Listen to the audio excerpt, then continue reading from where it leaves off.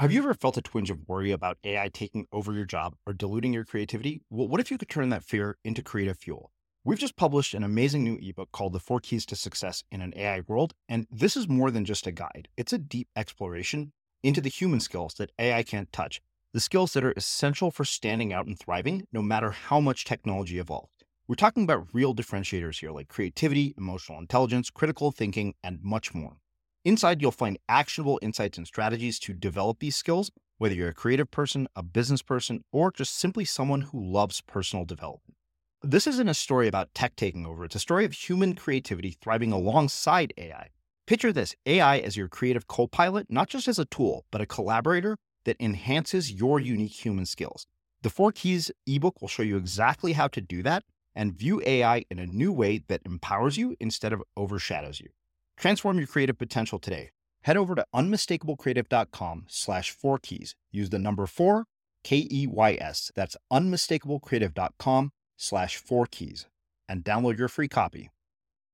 You know, my church is definitely this little island of misfit toys. These are just people who do not fit in other churches. Mm-hmm. And so they can almost be a little idealistic when they come to House for All Sinners and Saints because they really get to be themselves. They don't have to check part of their personality or part of their story at the door. And they love that. And so we'll have these welcome to house brunches and people will go around the room. You know, people have been there to the church for a while will show up too. And we go around a circle and say, what drew you to this community or what keeps you here? And it's great to hear it. You know, everyone's like, the singing's incredible. We're a cappella, you know, so they're like the singing or the community or whatever. They go around the room. It's always pretty standard. And then it ends with me. And I always say, man, I love hearing all that. And I love this church too. But here's what I need you to hear me say.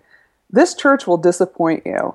At some point, I will say something stupid and hurt your feelings, or we will fail to meet your expectations. So I just invite you on this side of that happening to decide if you're going to stick around after it happens. Because if you leave, you'll miss the way that grace can come in and fill in those cracks left behind by our brokenness and create something new and beautiful. And that's too beautiful to miss. I'm Srini Rao, and this is the Unmistakable Creative Podcast, where you get a window into the stories and insights of the most innovative and creative minds who've started movements, built thriving businesses, written best-selling books, and created insanely interesting art. For more, check out our 500-episode archive at unmistakablecreative.com.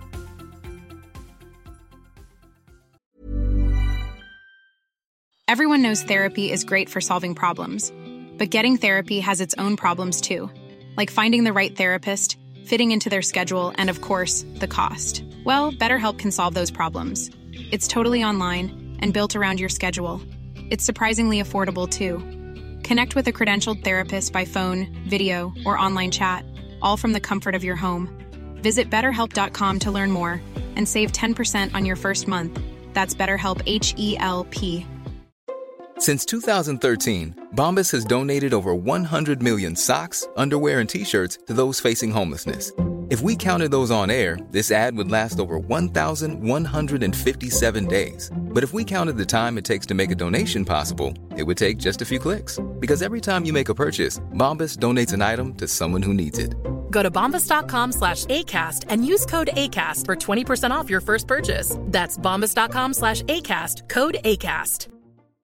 Millions of people have lost weight with personalized plans from Noom. Like Evan, who can't stand salads and still lost 50 pounds. Salads generally for most people are the easy button, right?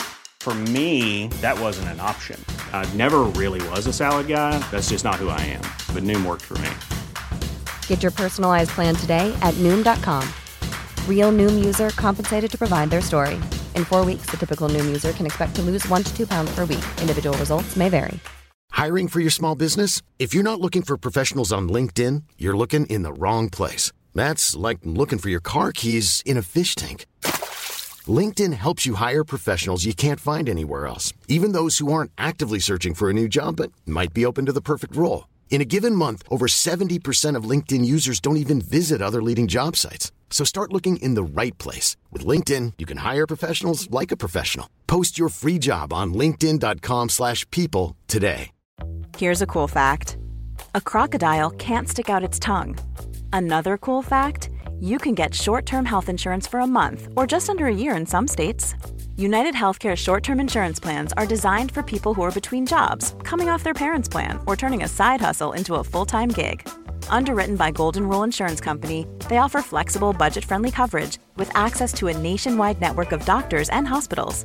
Get more cool facts about United Healthcare short-term plans at uh1.com. As creators, we're always on the move. Whether it's a live podcast event, a pop-up shop, or a workshop, we're constantly interacting with community, and that's where Tap to Pay on iPhone and Stripe comes in. Imagine this. You're at a live event, a listener loves your merch, or a participant wants to sign up for your course on the spot. With Tap to Pay on iPhone and Stripe, you can accept their payments right there and then, right from your iPhone, so there's no extra hardware or no delays. Total game changer. It's not just for creators. Any business owner can do this. It's about making transactions smoother and much more personal, growing your business in your way. We've been using Stripe for our products and courses for a long time, and now with Tap to Pay on iPhone, you can take your business to the next level too. So visit stripe.com/tapiphone to learn more. Remember, folks, with Tap to Pay on iPhone and Stripe, your business is always at your fingertips. Nadia, welcome to the Unmistakable Creative. Thanks for taking the time to join us. Oh my gosh, I'm really happy to be here. Thanks. Yeah. So, I came across you by way of one of our listeners, and when she sent me your story, I thought, this is fascinating. This would make for a very, very interesting discussion. So on that note, can you tell us a bit about yourself, your background, your story, and sort of the journey before the journey that's led you to where you're at today? Yeah, I was raised a fundamentalist Christian, really sectarian, and it ends up that being a smart and smart-mouthed girl is just not really welcome in that environment. So eventually we sort of realized, I don't really fit here. And so I left Christianity with a lot of anger towards it, to tell you the truth. And then I sort of had a fairly impressive drug and alcohol problem. And then eventually I got sober. And then eventually I ended up meeting this really cute Lutheran who was in seminary. And my previous boyfriend had spent 6 years in Susanville for armed robbery. So I had never gone out with somebody nice before, much less a Lutheran from Texas. So I ended up marrying him. And he ended up introducing me to a form of Christianity I didn't even know existed. Like on our first date, we were talking about social justice issues, and we just saw eye to eye on all this stuff. And then he goes, yeah, well, my heart for social justice is really rooted in my Christian faith. And I'm like, oh my gosh, what are you, like a unicorn? Like some mythical combination of creatures that doesn't exist in reality? And so he just introduced me to this other form of Christianity I didn't know existed. And strangely, I ended up going back to college. I was just such a fuck up. I didn't go to college till I was 28, didn't graduate till I was 36, and then went straight into seminary and ended up starting a church when I was in seminary, and it's the church I still serve now, called House for All Sinners and Saints. And I was ordained in 2008. And I basically started the kind of church I'd want to go to. I just almost never visit churches that I'm like, wow, I'd really love to be a part of this. Mm-hmm. But I loved the theology, because Lutheran theology is really based in paradox rather than in dualistic thinking. And so I was really drawn to that theology because I'd experienced so much of it to be true already in my life. And so I just had a lot of freedom to do what I wanted with this church. It was sort of off the grid for a while, and then the denomination sort of brought it into the fold, and we became an official congregation just last January. We actually had to do an organization thing with the bishop, with this sort of really formal process. And so we're like, oh God, that sounds dreary. We had to write articles of incorporation and a budget and a bunch of crap we've never done. And so we did that, and they had a whole list. You have to do all these things to be organized as a congregation. And the final thing, they're like, you should plan a celebration, a party, So we looked at that list, and it was like the grown-ups on Peanuts. It was like, wah, wah, wah, wah, wah, party. So it's like we went through this whole process just to get to the party, really. And we became organized as a congregation. The bishop came. We did this whole formal thing, but we rented out a roller rink for the event. And so it was like congregational organization / roller disco party with the bishop. So it was awesome. Awesome. Well, I actually want to go back to the very beginning of this, and I love, you brought up sort of being raised as this fundamentalist person. I want to dig deeper into your childhood before we get even further into the story. I mean, how did being raised like this influence, your view of the world? I mean, you also talked about this idea of not fitting. And it seems like you kind of stood up and challenged the status quo. And I'm really curious, I get the feeling that a lot of people listening to this have this sense of not fitting or not belonging. And we're all kind of searching for that place of belonging, which I think is probably largely what has brought you and I together for this conversation. So talk to me about that. I mean, what was it like growing up in that environment? Well, there's this whole process when you're a kid where you don't know that like your life's weird. Do you know what like that it's just your life. And then you meet other people and you're like, you tell them about your life and they're like, that's weird. Right. And so then you begin to realize, okay, it's a little weird. So I didn't know that we were fundamentalists. I just knew that, you weren't supposed to have friends who weren't in the church. You weren't supposed to date outside the church. The only people who were in our home were people from church. We lived in this kind of bubble. And you're given these messages all the time about here's what it means to belong. Here's what it means to be a good Christian. And honestly, it felt like what it means to be a good Christian means having a really particular personality more than anything else. It's like, I didn't have that personality. And so as I sort of got exposed to the world, which we were supposed to fear and be removed from, I was like, wait a minute, I was told that like gay people are these horrible sinners and you shouldn't have anything to do with them. And yet now I have gay friends and they love me better than the people at church seem to be able to, so how do I reconcile that? So there was this sort of dissonance between what I was being told and what I was actually experiencing. And that, that's a whole process. And so eventually I just couldn't have anything to do with it. I definitely didn't fit. The other part of my story is I had an autoimmune disorder when I was growing up. So I was really sick and it caused these abnormalities in my face. My eyes bulged out of my head. Like my eyelids couldn't close. So just bulging out of my face. And so I looked abnormal from age 12 to 16 until I could have it surgically corrected. And I think like one of two things could happen if you have that if you have that type of experience in those formative years. You can either become like a diminished like person who tries to disappear, or alternately you can be like, oh yeah, fuck you. And like I did the latter and not the former. Mm-hmm. And so I kind of developed this anger and this like fuck you attitude. And it protected me. It like saved me in a way until I added a bunch of sort of chemicals to it. And then it kind of almost killed me. So.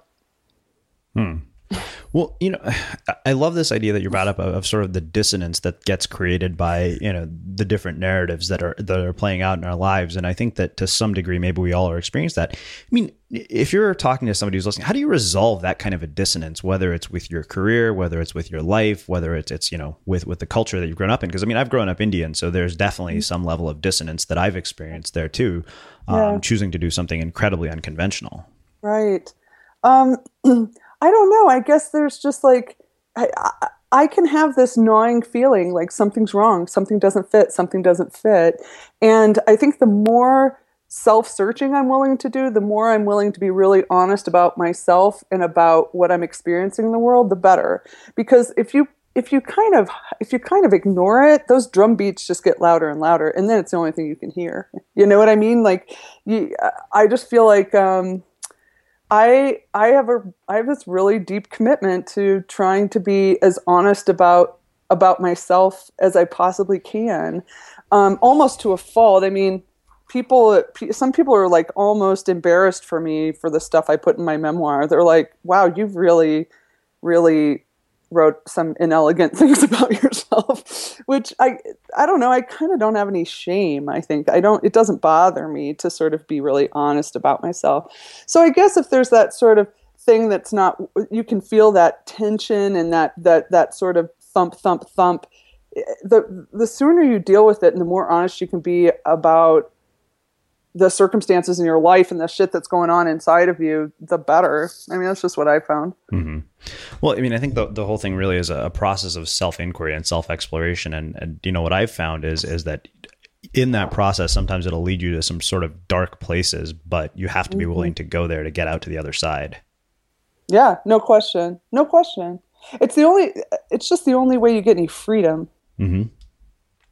Well, let's do this. I mean, so it sounded like you mentioned you developed this sort of fuck you attitude, which, gave you sort of a layer of protection almost. And sleeve tattoos. Well, talk to me about that. I mean, talk to me about how that's served you and also how it has hurt you. Well,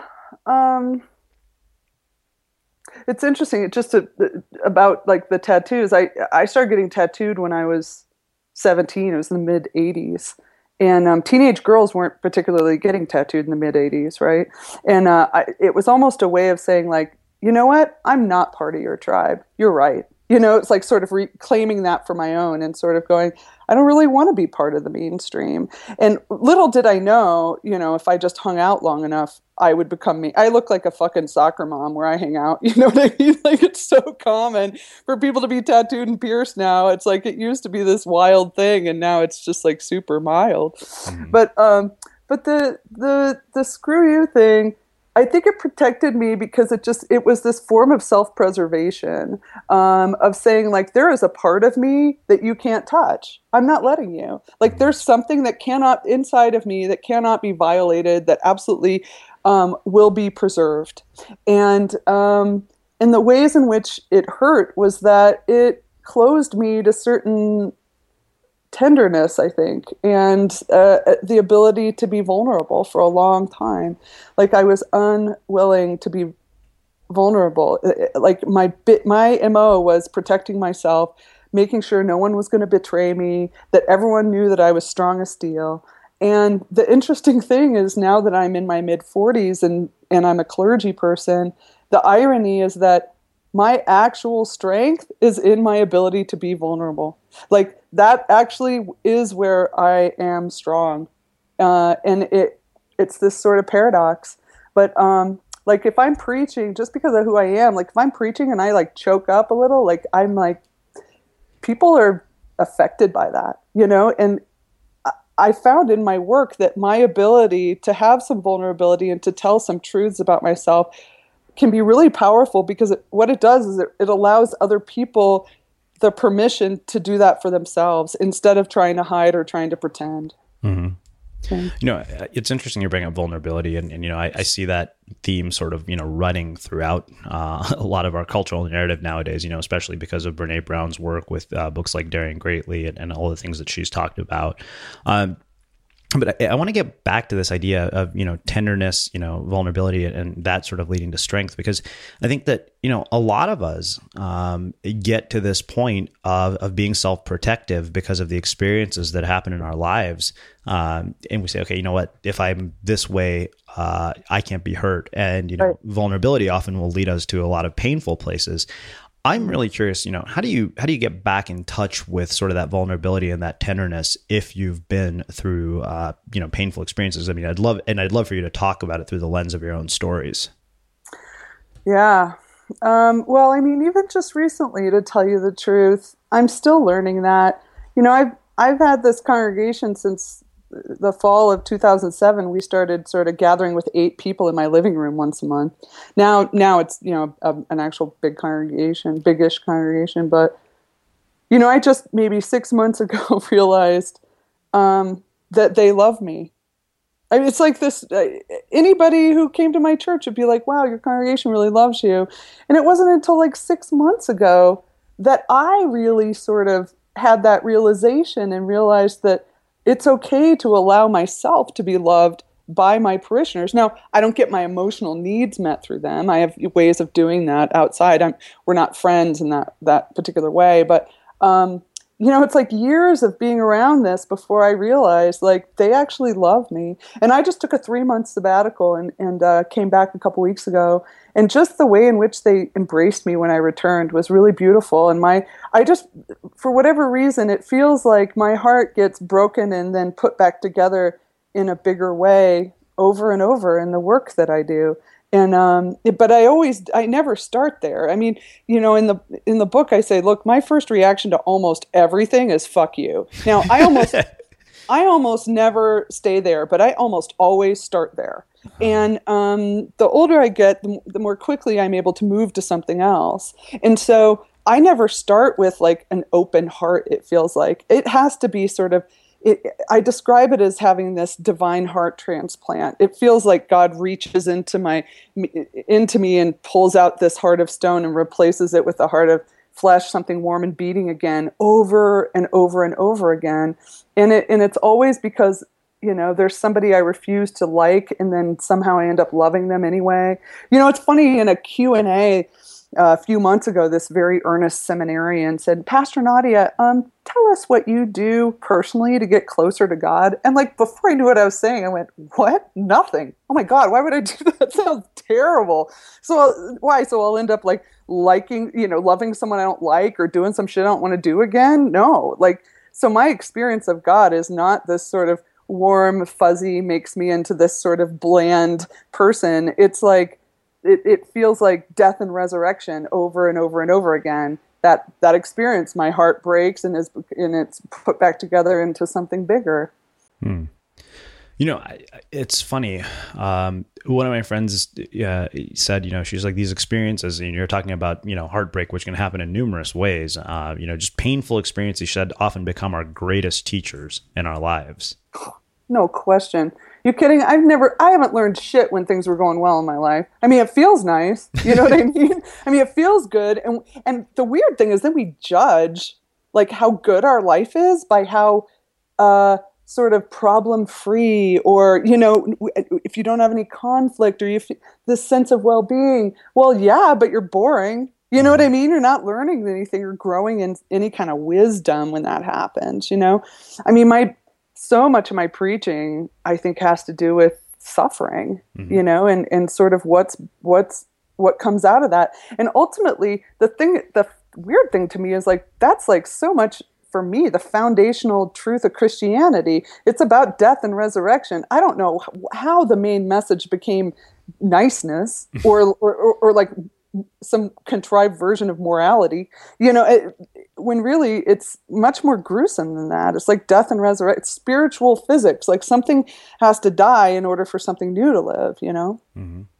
Well, let me ask you this. I mean, you mentioned the idea of judgment of all these problems and suffering. And, I see so many people who they get trapped in their suffering without getting to the other side. You go through this thing that really hurts you.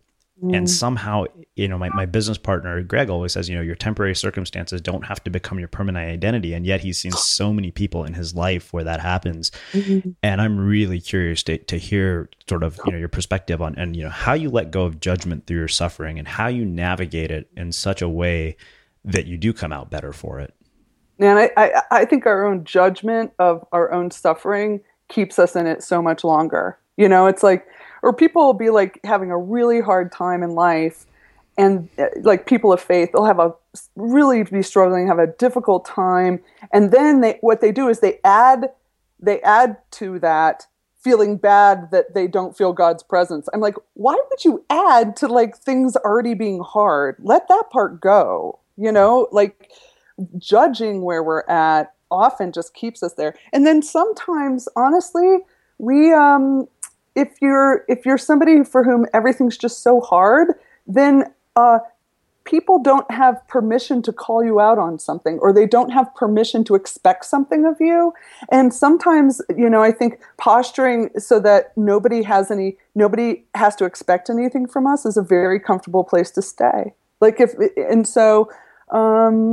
scary to have to move out of that, because then, you might have to actually find full-time work, or you'll have to show up for your friends or whatever it is, So in a way, there can be something cozy about just staying in a place that sucks, because then, nobody has to expect anything from you. Mm-hmm. Yeah, it's really, that's an interesting observation. I've never really heard it put that way, but I feel like there's so little progress that occurs in those places where we stay comfortable. It kind of takes us back to that point, that we were making earlier, that, it's the difficult things that actually cause you to grow. You don't really learn anything from, life being easy. Oh yeah. Well, and also I've never learned anything from being right ever. Someone said, well, what's your next book about? I'm like, oh my God, it's another collection of my personal humiliations for like the general public's enrichment. Basically, it's like chapter after chapter of me either being wrong or being an asshole or both, right? So, but that's where I learn. That's where I sort of, you bump up against something and you go, oh man, now what, right?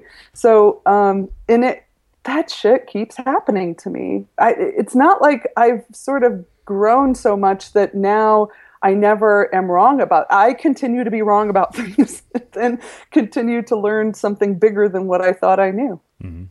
Well, let me ask you this. I see so many creative people who are so afraid to be wrong and to try things. And I only know this because this morning, I sent out a piece that we were working on for a bunch of feedback, and it was amazing to see the wide variety of feedback. Some people are like, I love this. Other people are like, this is disjointed. Other people are like, I hate this. It screams, agony. And I was like, wow, this is confusing as shit. Yeah, what do you do with that? I'm like, okay, I'm going to discard some of it. But, getting past this sort of idea of being wrong and saying, how do you get to being okay with being wrong and actually use it for your growth? Oh my gosh. Well, you know what? I think the fact that I don't feel a lot, I guess I don't carry around a ton of shame about being wrong. So it doesn't like bother me. And I think that actually allows me to have authority as a clergy person in a community filled with people who are suspicious of authority, mm-hmm. right? Because they never feel like they have to look behind the curtain, and see what's there. I just say, wow, you know what? I fucked this one up, or I made a bad call, or I made a mistake, forgive me, and then it's just sort of out in the open and we can move on. But I feel like a lot of people in leadership and in positions of authority do a lot of things to try to pretend that they're not wrong about something, or they do a lot of things to not show that they're weak or don't know something. Whereas if you're just out with it, there's a whole population of people that are more likely to trust you than if you try and pretend. Because here's the thing about mistakes, other people see them. They know they're happening. Mm-hmm. And if you're like you just lose credibility, So I don't know. It just doesn't, it's funny because people can be a little, my church is definitely this little island of misfit toys. These are just people who do not fit in other churches. Mm-hmm. And so they can almost be a little idealistic when they come to House for All Sinners and Saints because they really get to be themselves. They don't have to check part of their personality or part of their story at the door. And they love that. And so we'll have these welcome to house brunches and people will go around the room. People have been there to the church for a while, will show up too. And we go around a circle and say, what drew you to this community or what keeps you here? And it's great to hear it. Everyone's like, the singing's incredible. We're a cappella, so they're like the singing or the community or whatever. They go around the room. It's always pretty standard. And then it ends with me. And I always say, man, I love hearing all that. And I love this church too. But here's what I need you to hear me say. This church will disappoint you. At some point, I will say something stupid and hurt your feelings, or we will fail to meet your expectations. So I just invite you on this side of that happening to decide if you're going to stick around after it happens. Because if you leave, you'll miss the way that grace can come in and fill in those cracks left behind by our brokenness and create something new and beautiful. And that's too beautiful to miss. So just try and stay after that happens. And I've literally had parishioners email me and go, like, something will happen or I'll make some mistake or I'll screw the pooch in some way. And they're like, this is what you were talking about. And I'm like, yeah, it is. What decision are you going to make here? You're going to stay or go? And they're like, I'm going to stay. Some people go, but I'm not an idealist at all. Mostly because I just know myself really well. And I think I'm suspicious of myself. And so that makes me not an idealist when it comes to human projects. But then there's a lot of freedom in that. You can discover things. You can be surprised, If you thought the only way to get a more defined jawline with natural-looking results was through surgery, think again. Juvederm Volux XC is a non-surgical injectable gel filler that improves moderate to severe loss of jawline definition and can help you achieve natural-looking results with little downtime. Even better, this improved definition lasts up to 1 year with optimal treatment. No maintenance required. Improve jawline definition for a smooth, sculpted look with Juvederm Volux XC. For important safety information and to find a licensed specialist, visit Juvederm.com. That's JUVEDERM.com. Not for people with severe allergic reactions, allergies to lidocaine, or the proteins used in Juvederm. Common side effects include injection site redness, swelling, pain, tenderness, firmness, lumps, bumps, bruising, discoloration, or itching. There's a risk of unintentional injection into a blood vessel, which can cause vision abnormalities, blindness, stroke, temporary scabs, or scarring. Talk to a licensed specialist to find out if it's right for you. One size fits all seemed like a good idea for clothes. Nice dress. It's a t-shirt. Until you tried it on. Same goes for your healthcare. That's why United Healthcare offers a variety of flexible, budget-friendly coverage for medical, vision, dental, and more. So whether you're between jobs, coming off a parent's plan, or even missed open enrollment, you can find the plan that fits you best. Find out more about United Healthcare coverage at uh1.com. That's uh1.com. This is Paige, the co-host of Giggly Squad, and I want to tell you about a company that I've been loving, Olive & June. Olive & June gives you everything that you need for a salon-quality manicure in one box. And if you break it down, it really comes out to $2 a manicure, which is absolutely insane. It's also so easy to get salon-worthy nails at home with Olive & June. The difference between how your nails used to look when you did them yourself and now with the Mani system is a complete game changer. The best thing about Olive & June, too, is it's a quick dry. Dries in about 1 minute, lasts for 5 days, and full coverage in up to 1 to 2 coats. Visit oliveandjune.com/perfectmani20 for 20% off your first system. That's oliveandjune.com/perfectmani20 for 20% off your first system. There's never been a faster or easier way to start your weight loss journey than with PlushCare. PlushCare accepts most insurance plans and gives you online access to board-certified physicians who can prescribe FDA-approved weight loss medications like Wegovy and Zepbound for those who qualify. Take charge of your health and speak with a board-certified physician about a weight loss plan that's right for you. Get started today at plushcare.com/weight loss. That's plushcare.com/weight loss. plushcare.com/weight loss. Everyone knows therapy is great for solving problems, but getting therapy has its own problems too, like finding the right therapist, fitting into their schedule, and of course, the cost. Well, BetterHelp can solve those problems. It's totally online and built around your schedule. It's surprisingly affordable too. Connect with a credentialed therapist by phone, video, or online chat, all from the comfort of your home. Visit BetterHelp.com to learn more and save 10% on your first month. That's BetterHelp, H-E-L-P. Hey, it's Ryan Reynolds, and I'm here with Keith, co-star of my upcoming film, If, only in theaters May 17th. Do you want to tell people the big news? All right, I'll do it. Sign up now and you'll get unlimited for $15 a month and 6 months of Paramount Plus Essential Plan on us. MintMobile.com/switch. Upfront payment of $45 equivalent to $15 per month. Unlimited over 40 gigabytes per month. Face lower speeds. Videos at 480p. Active Mint customers by 531.24 get 6 months of Paramount Plus Essential Plan. Auto renews after 6 months. Offer ends May 31st, 2024. Separate Paramount Plus registration required. Terms and conditions apply if rated PG. Mm-hmm. Well, I love the idea of being suspicious of yourself. I think it might have been in Dani Shapiro's book, Still Writing, where she says, be wary of those times where you think you know what you're doing.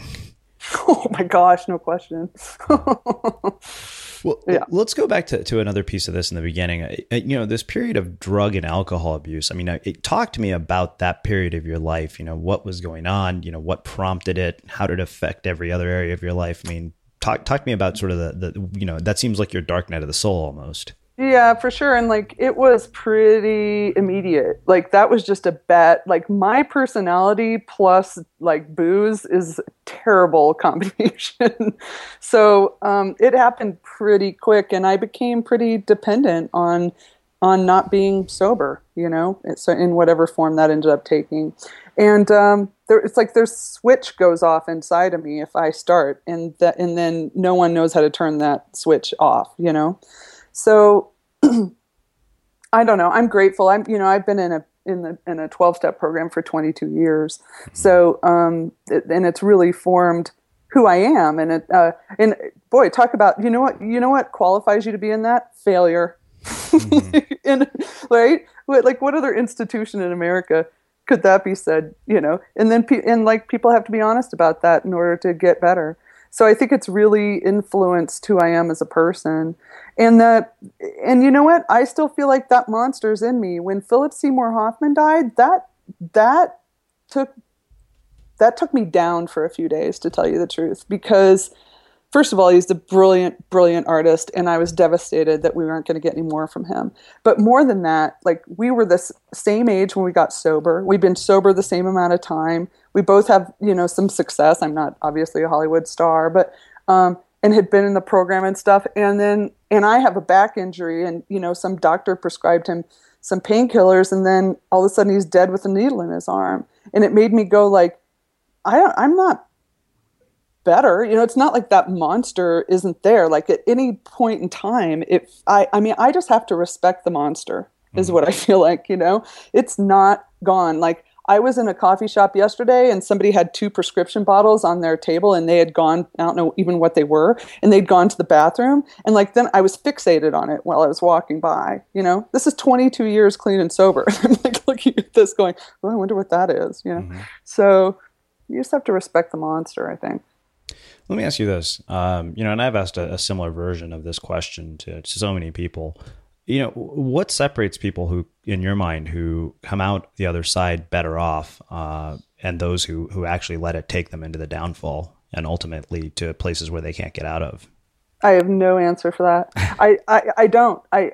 It's a mystery to me. I mean, I feel like it was this just incredible grace that I had. And, I describe it as like, that movie La Femme Nikita, or that there's a terrible American remake, Point of No Return. Mm-hmm.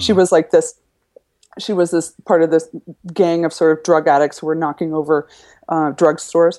And then there was a big shootout with the police, and all of her friends died. She almost died, but they nursed her back to health.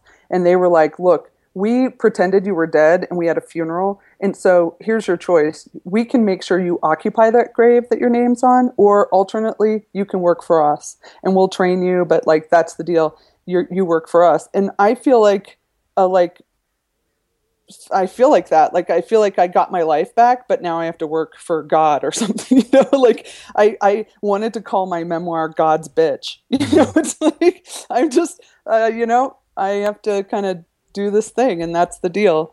That's what it feels like. Well, let's do this. Sorry, just to circle back.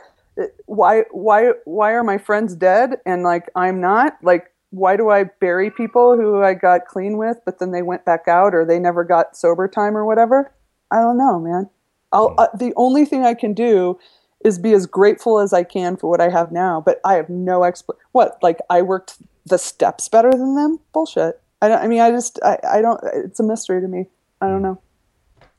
Well, let's do this. Let's shift gears a bit and actually start talking about the Church for Saints and Sinners, because I mean, it's such a fascinating concept to me, and that's why I was so intrigued. As somebody who has had a lot of strong opinions about organized religion, and my parents are super religious, and I'd always said I'm not, even though I've grown up in a very fairly devout household.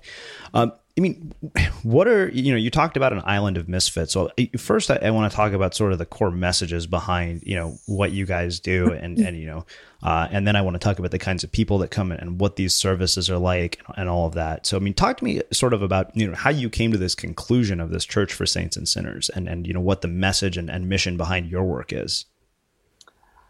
Yeah, like I said, I wanted to start a church that I'd want to show up to. Mm-hmm. And so I just got 8 other people and said, what do you think? What would that look like? Because I think there are a lot of people who would be involved in religious communities if they looked different.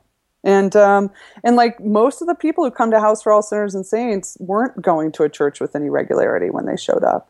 Some people had never been to a church before. Mm-hmm. Most of us, including me, are kind of baffled every Sunday that we're even there at all. Every time I look around the room, I'm like, oh, it's like kind of a miracle that these people are here being a church together. It just feels unlikely and kind of gorgeous.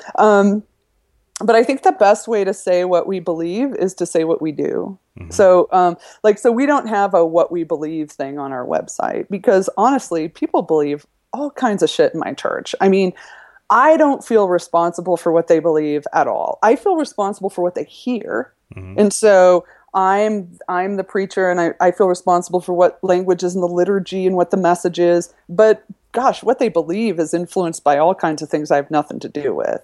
So belief is not a sort of requisite for belonging in this community. So I think it's like, if you want to know what we believe, come and see what we do. Mm-hmm. So the way that ends up playing out is that our liturgy is actually very traditional. It's just not conventional. So we are kind of suspicious of things that are really modern in a sense, you know. So I think there's, in a way, this is a community that's more comforted by mystery than certainty, and there's a lot of mystery to be accessed in ancient sort of liturgical practices. Mm-hmm. And so people find it counterintuitive how traditional the liturgy is at house. But anyway, so you walk in, first of all, it's in the round. So the altar table's in the middle, and we're in concentric circles in these sort of quadrants, right? So most churches, the way that the space is configured, like about a third of the space is for the two special people who get to stand up front. And then everyone else looks at the backs of each other's heads, in rows, facing the two special people. So we've totally democratized the space. There is no front, right? Mm-hmm. So, you know, these are people who are suspicious of institutions and suspicious of presumed authority. So just to have the space democratized helps that a lot, right? And then the other thing that's just crazy is that we like to say we're anti-excellence, pro-participation. So we don't really care about doing things well nearly as much as we care about doing things together and having all the voices in the room. So all of the jobs, there's all these jobs in the liturgy, like there's the collect, the prayer of the day, and the post-communion prayer, and serving communion, and reading the gospel. I mean, there's like 18 different things that are almost always done by clergy. And I've given all of those to the community. They don't belong to me. They belong to the community, because the word liturgy means the work of the people. And so when people walk in, all of those jobs are lined out, and someone says, they could be there for the first time, and someone goes, hey, do you want to do one of the jobs? And so they'll, from where they sit, they just stand up and lead that part of the liturgy. So it's very communitarian. So in Lent, this very large transgender woman who doesn't look like, not transitioned, like, you know what I mean? Like not a transitioned transgender person, but like a man in a dress and very, very large, shows up first time. Now, most churches would freak out, right? Like they'd just be like weird about that. We don't care. We have trans people. Probably 25% of the church is queer. So anyway, this person shows up. The first thing they're asked is, do you want to do a job? And they go, oh, well, I'd love to read. And so it's Lent. And so they said, well, do you want to read the gospel? Now, in most churches, the gospel is only read by the clergy. So this person takes this gospel reading. It's really long. And they read it so gorgeously that it's like I had never heard that text before. I mean, the way in which this person reads was so beautiful. And so the way we do things, we have to give up predictability and control in the way that we function as a community. We give those things up, but then what we get is like this large transgender woman reading the gospel beautifully the first time they ever show up. So everything's very communitarian. And then even the music is made, the music in our liturgy comes out of the bodies of the people who showed up. We don't have an organ, we don't have a band. And it's like full 4-part harmony, like rich, loud singing, and it fills the entire space. So there's a bunch of other sort of stuff that goes on, but it's like we believe in that none are worthy and all are welcome. You know, like that's like our deal, and it's hard to live that out. It's hard. We have this value of welcoming the stranger, but you know what? Sometimes the stranger looks like your mom and dad. You know, it's not like welcoming the stranger. Oh, the homeless person. I think that's easier for us than when my church was overcome with like baby boomers from the suburbs. You know, they started showing up, and now we had to extend welcome to them, and that was a struggle. And now these are beloved members of our community. That's what makes it weird. I thought when the normal looking people showed up that it was going to dilute the weirdness of the church. Oh my God, so much weirder now. Because now you look around, there's like a statewide elected official next to an ex-convict, next to a soccer mom, next to a gay couple. You're like, this place doesn't make any sense at all. It's beautiful. As I listen to you describe this, I can't help but think that this isn't just about a church, but this is a role model for building communities at large. And this kind of way of being could be carried into all sorts of other communities. And I'm really curious, especially because a lot of people listening here are building communities of different sorts. I mean, I'm telling you, I'm going to steal some of your ideas for our next event. But I'm very curious how we would carry out this sort of model of a community into the things that we're doing in our own efforts and into other areas. Like, if you're building, entrepreneurial ventures, or if you're building creative ventures, because it seems like this kind of a community model could be approached there too. Well, I think we're so fierce in our commitment to grace. And I think that allows us a lot of freedom. You know what I mean? Like, we can try stuff and have it not work, and we just think that's funny, right? So, if the idea of grace, I think, is really huge in sort of allowing a lot of freedom. So I think that's first. Second of all, it's interesting when you're talking about community. The community of House for All Sinners and Saints is unbelievable. The way people show up in each other's lives and take care of each other. It's like beautiful. And I see it all the time. We have a closed Facebook group. So the way people are showing up for each other and helping each other, giving aid, praying for each other, just it's incredible. And I didn't create that. Like, I think that if I had started out wanting to create what it is now, I would have failed. I don't think it would be what it is. Meaning my focus is on what we call word and sacrament, right? As the founder and as the clergy person in this community, I have a very clear focus. I'm not trying to create the community. I'm focusing on what are people going to hear in the liturgy? What are the actions going to be? How can we live into these values? I'm establishing the DNA. I'm maintaining the culture, right? And then that incredible community piece, that flowed out of that.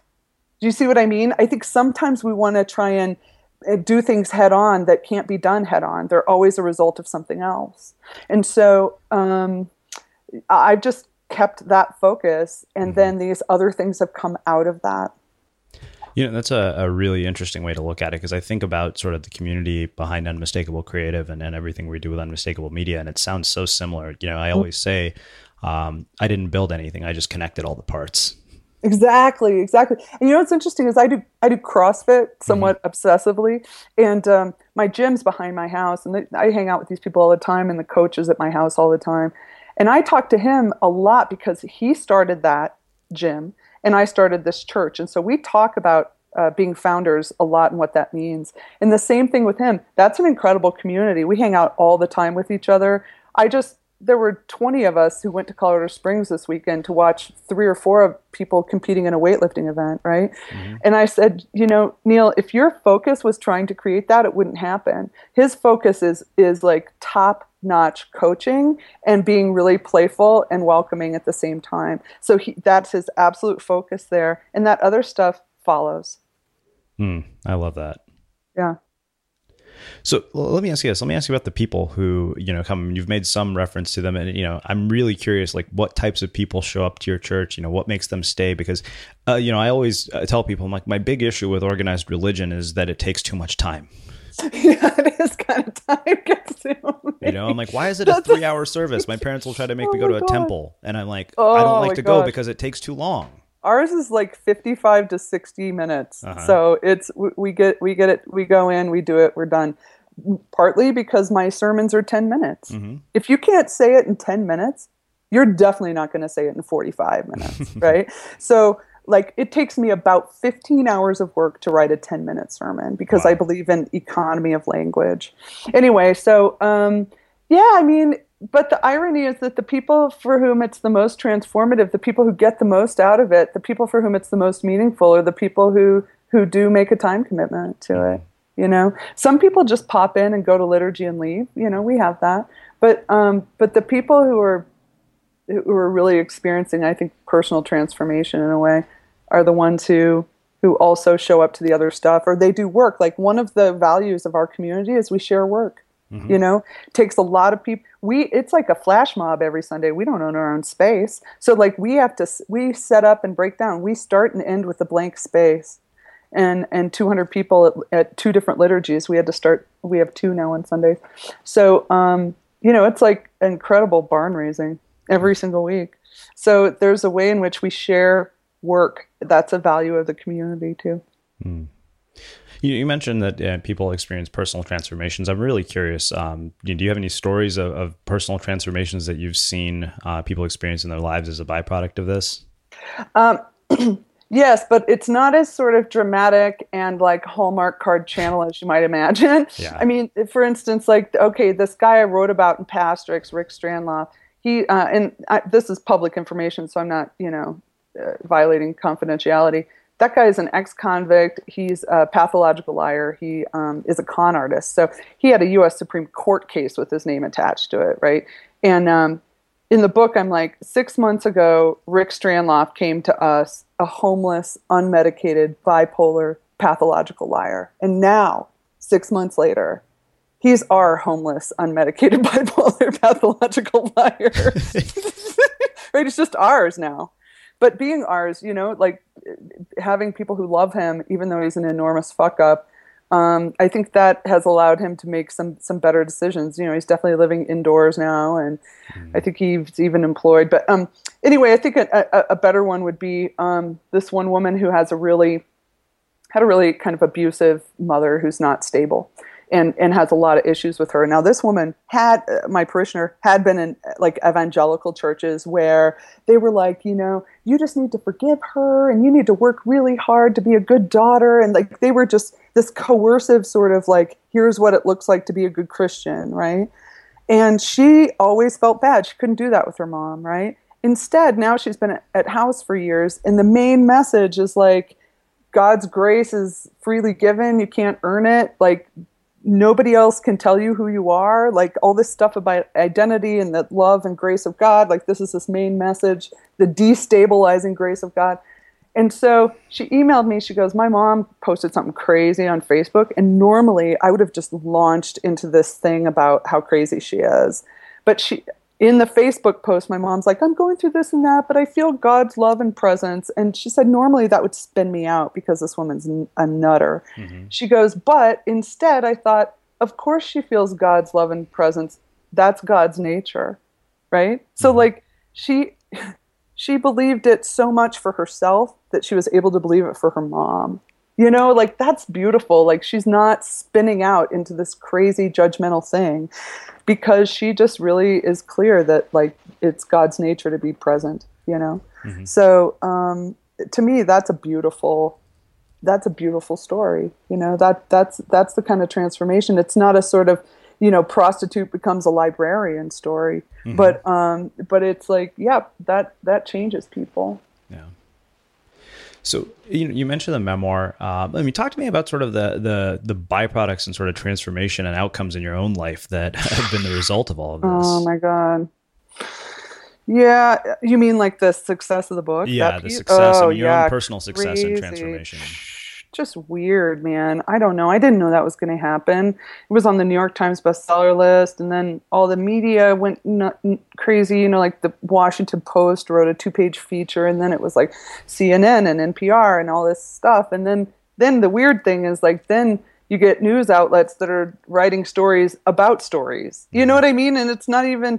And then they take things and make them inaccurate, and I really try to be honest about myself, so it was making me nuts that they were like, okay, I've competed in Olympic style weightlifting a few times, right? I'm pretty good at Olympic weightlifting, but you couldn't say Nadia Bolz-Weber, competitive weightlifter, right? That's a different image. Mm-hmm. And like, I'm an alcoholic, but they'd be like drug addict, and it just made me crazy. And so that part I disliked, and then I didn't like some of the bold headlines like, can Nadia Bolz-Weber save liberal Christianity? I'm like, okay, that fucking makes me want to go back to bed. You can't write something like that about someone. Yeah. And then, there were all these TV production companies that wanted to do like reality show with me, right? I'm like, what, like Lutheran Duck Dynasty? What? Do you know, or like Real Lady Pastors of Denver County? I'm just like, it's insane. So the whole celebrity thing I find really unsettling. And so I've said no to a lot of stuff. I just say no because my parish is kind of overrun with tourists as it is. I don't like signing my book at my church or like getting people get selfies with me on the way out. It's gross. Mm-hmm. So, I mean, there's some great stuff. Like I've got a decent platform. Like if there's stuff I love or things going on that I think people should know about, I get to share that and a ton of people learn about it. Like I love that. Like so that piece is awesome. But the other stuff's weird. I get recognized a lot because, I'm 6'1" and heavily tattooed. There just aren't that many women like that. So I get recognized in weird places and when I'm with my kids and I don't know. Like, look, if you're in a band, like you kind of in the back of your mind might think, oh, maybe one day I'll be really successful and famous, right? Or if you go to acting school, I went to seminary, like this is not what I was thinking was going to happen. Nobody prepares you for that. So I'm just trying to keep my integrity intact. And boy, with these weird offers I've been getting, if I wasn't pretty grounded and rooted at this point in my life, I could see how I could just go down a really weird path, Yeah. Because they offer you money and they offer you that blah, blah, blah, blah, I really appreciate that you've sort of drawn a line in the sand and kind of, have said no to things. And that's not easy to do. I think that's actually really hard to do, and that's, I've realized, I think as you grow in your career and as you reach some level of success, there are always these sort of tests of your values and your integrity. Yes, exactly. Oh my gosh. No kidding. Yeah. It's hard. Wow. Well, Nadia, this has been really, really fascinating. Like I said, when my friend Yana told me about you, I was like, yeah, we got to do this. This sounds like a conversation I want to have on the air. So I'm going to wrap things up with my final question, which we close all our interviews here at Unmistakable Creative with. What do you think it is that makes somebody or something unmistakable?